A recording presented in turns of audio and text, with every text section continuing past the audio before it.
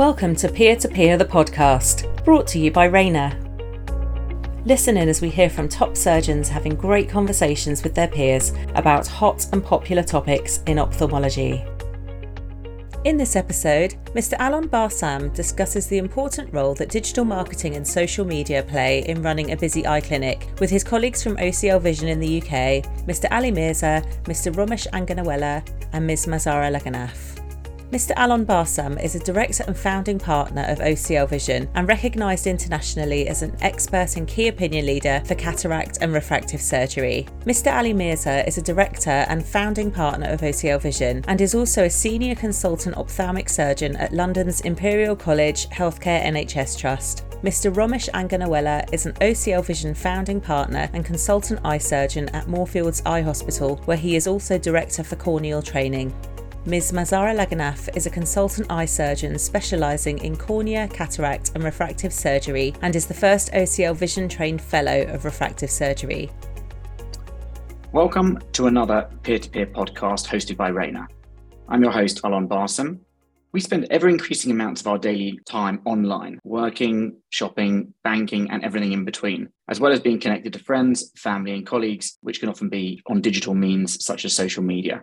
It's therefore safe to say that digital marketing plays an important role in educating patients and helping them to decide who the right surgeon or the right clinic is for them.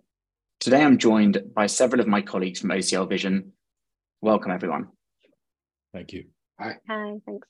So I'll start with Ali Mirza. Could you talk to us a little bit about the offline and online channels that are used at OCL Vision for attracting new patients, their role in different stages of the patient journey, in terms of patient awareness, education, even consulting, decision-making and follow-up? Sure, thanks, Alon. Yeah, a pleasure to be here on this podcast. So offline and online. So offline, I think it's safe to say that most of our patients are still generated by word of mouth. So that accounts for a large majority of our patients. So obviously you do a patient, they then tell all their friends, their family, etc.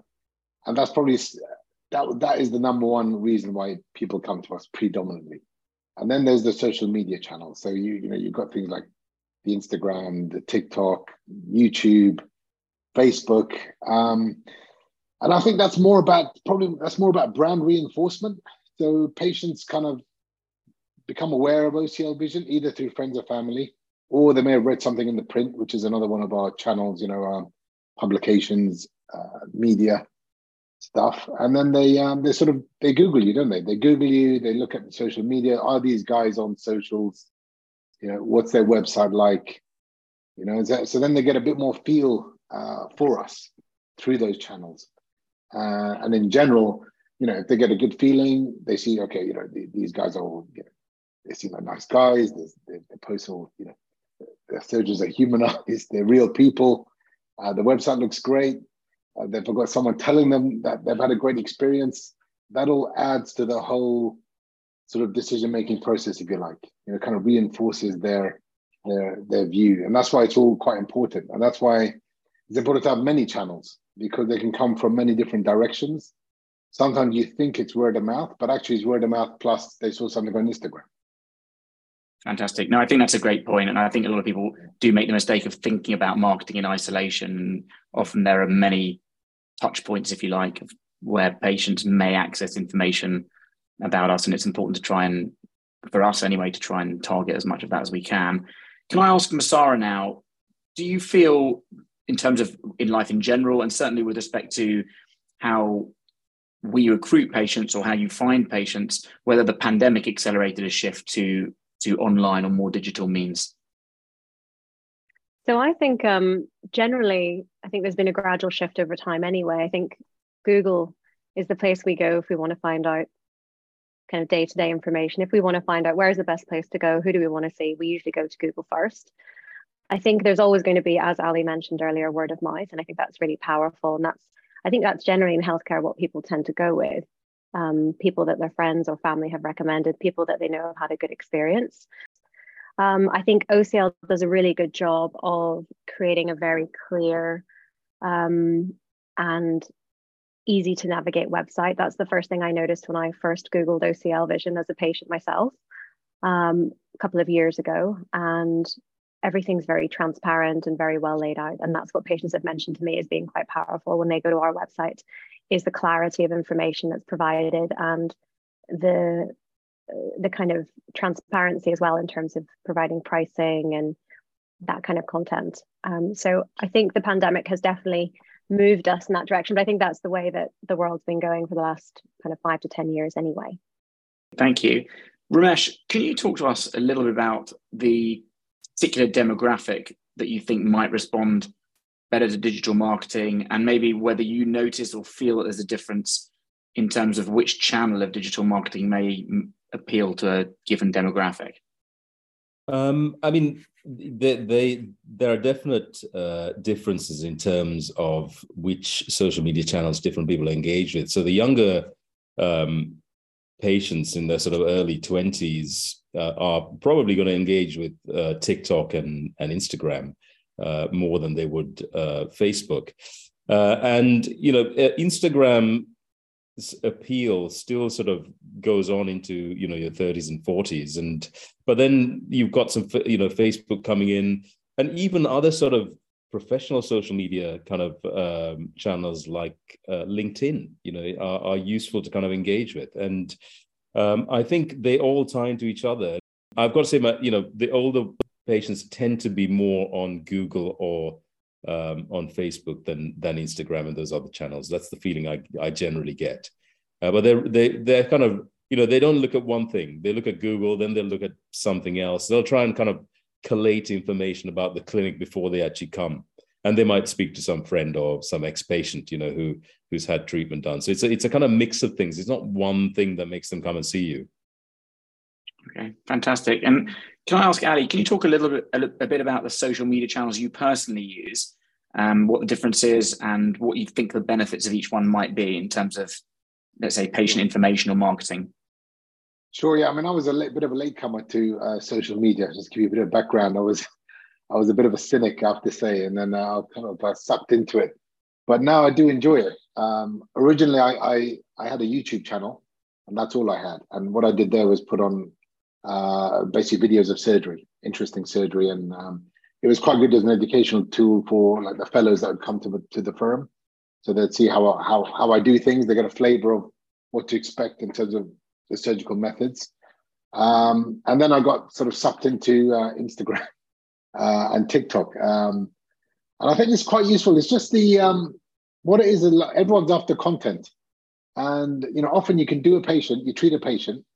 And it was only when like a couple of patients said to me, look, you know, have you got an Instagram page? Because I wanna tell everyone about it. You know, I've had my laser eye surgery. I'd like to tag you.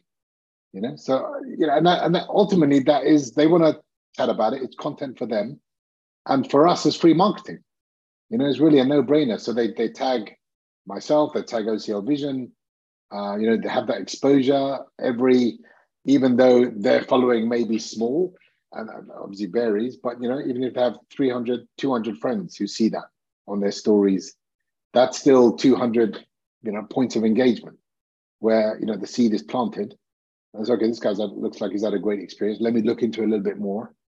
And then, you know, they then come to the website, or, you know, go look at all the other channels, and they say they get a flavor for the culture, the teamwork ethic, you know, the excellence we're providing. And it just gives us that platform to share what we're about, and also just a feel-good factor. And then with new surgeons coming on board, you know, Masara and colleagues gives them a platform. And I encourage all the surgeons to have a personal profile as well on Instagram. So it just allows their patients to tag them and give them some love, if you like. You know, it also unleashes your creative side a little bit. So I like some of the creative, funny stuff. I like to get that out there, and it just makes you feel a bit more, makes you look a little bit more like you're just a normal person having a bit of fun, enjoying the job. So yeah, I think it's great. Ali, the one thing I wanted to ask you about was, sorry if you don't mind me asking a question, is what role do you think influencers play when you treat them, for example? Do you feel like that's, I think that's, you know, huge. that engagement then drives more patients to the clinic? It's massive. I mean, we started off with just treating a few here and there, you know, and some of them have, you know, followers of 500,000, you know, so you get that kind of exposure, put on their reels, and they've got that, that many people looking at them, and it's free marketing. Most of the time, these people just do it because they want to do it. They tag us all. Yes, we can pay Google to be on top of Google Ads in a website search, but this is just another angle, and it's a bit more genuine because it's patient's own experience, and they want to share it, and it's content for them. Influencers love content; they want to put stuff out. The influencers definitely have an effect, because as soon as one of the kind of more popular influencers puts something on their reels, our people following us suddenly jumps up in one day by a lot. So they do listen, and it's surprising how many patients will come and say, look, the reason I came to see you is because I saw this specific influencer recommend you. Yeah, it's a good point. It's the social media channels are a way of essentially creating dialogue in a way that amplifies that dialogue beyond what someone could achieve in a living room or in a restaurant with a table around their friends. Can I ask, Ramesh, perhaps if you could talk a little bit about your feelings on how important is it to have a personal social media account in various channels versus one for the clinic? How do those two things coexist, and how does that work? Yeah, I think it is important for individual surgeons to have some online presence, but at the same time, it's important to have awareness of what that channel is specifically for. So important not to kind of confuse the messaging with, personal stuff as well as professional stuff. So, most of us have two channels, actually. One is, personal and private for your friends, and the other one is a public one. So it allows you to highlight patients you've treated or new innovations in real time. Say you put a Rayner EMV lens in, it's difficult to really tell that story on your website in a kind of non-contrived way, whereas you can tell it on social media with a reel in a kind of more real-time real way, and portray stories or new technologies and things like that in a more kind of engaging format, I think. I do think patients like to feel these days that their surgeons are human. So, they like to see a human side to their surgeons. So having your own personal, social media channel allows you to, in some ways, kind of at least engage with them in a more personal way than just having a website, where there's just a picture of you. Video is the format that people love, and a small 30-second clip of you talking to a patient or highlighting something, I think is more engaging than just the brand, because the brand is important, but there's lots of static websites and other stuff that just push the brand. They want to see who are these people who are behind the brand, and the people behind the brand are the surgeons. Yeah, I mean it is certainly a difficult balance, isn't it, to have that I'm a real person, and I'm also your surgeon. I think what's interesting is if you look at the ophthalmology doctors who have the largest following, or optometrists, they're the ones that tend to share more of their personal life, and that's because so much of social media is actually about lifestyle, not just about what they do as a day job, but like lifestyle, so fashion, where they go to holiday, where they go to eat, just so many things that make up the individual and the professional. So it almost becomes like a lifestyle brand as well as just a professional brand, if that makes sense. Yeah, I think you're right. I mean, it just depends on what you're comfortable with sharing, isn't it? Yeah, exactly.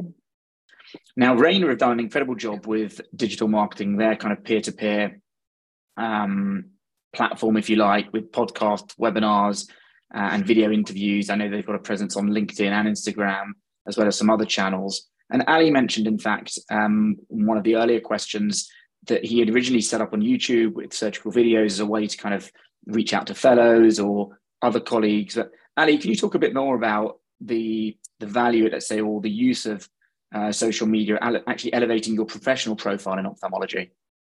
Yeah, I think it's very, very valuable. I mean, just the YouTube channel, for example, sharing surgical techniques. Often surgeons around the world are looking for ways of doing things better, or maybe in a different way. And by having our techniques there, it kind of just levels the field a little bit. Everyone can look. There's so much information there now.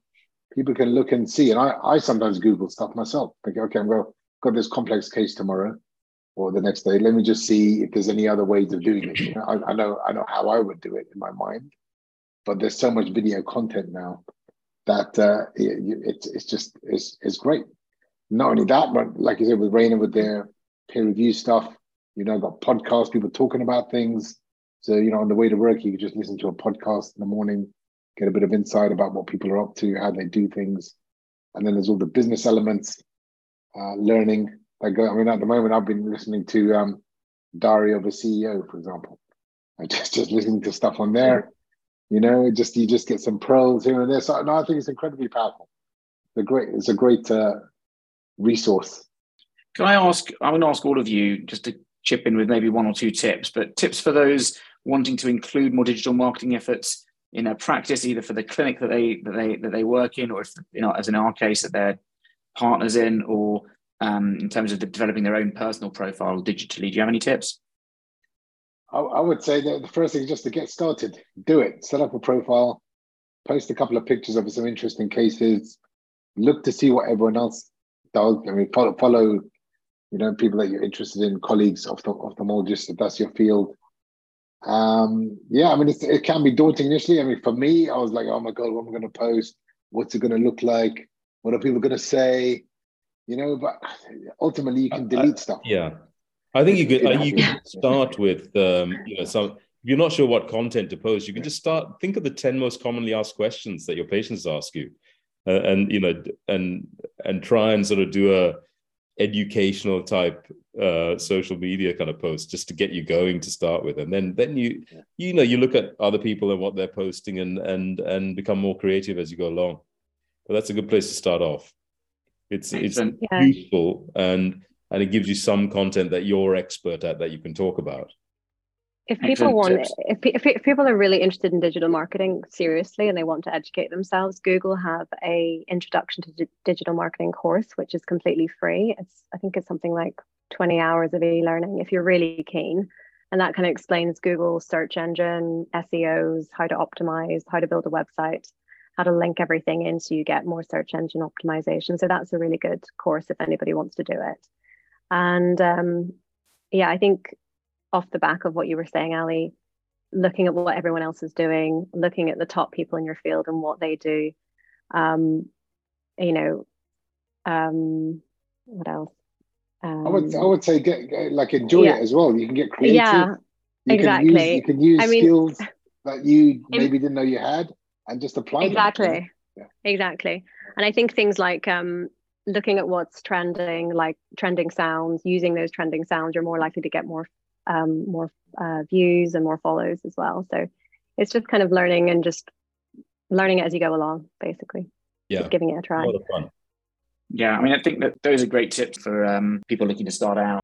And I think that we will wrap this up now. It's been a fantastic educational and interesting discussion between all of us.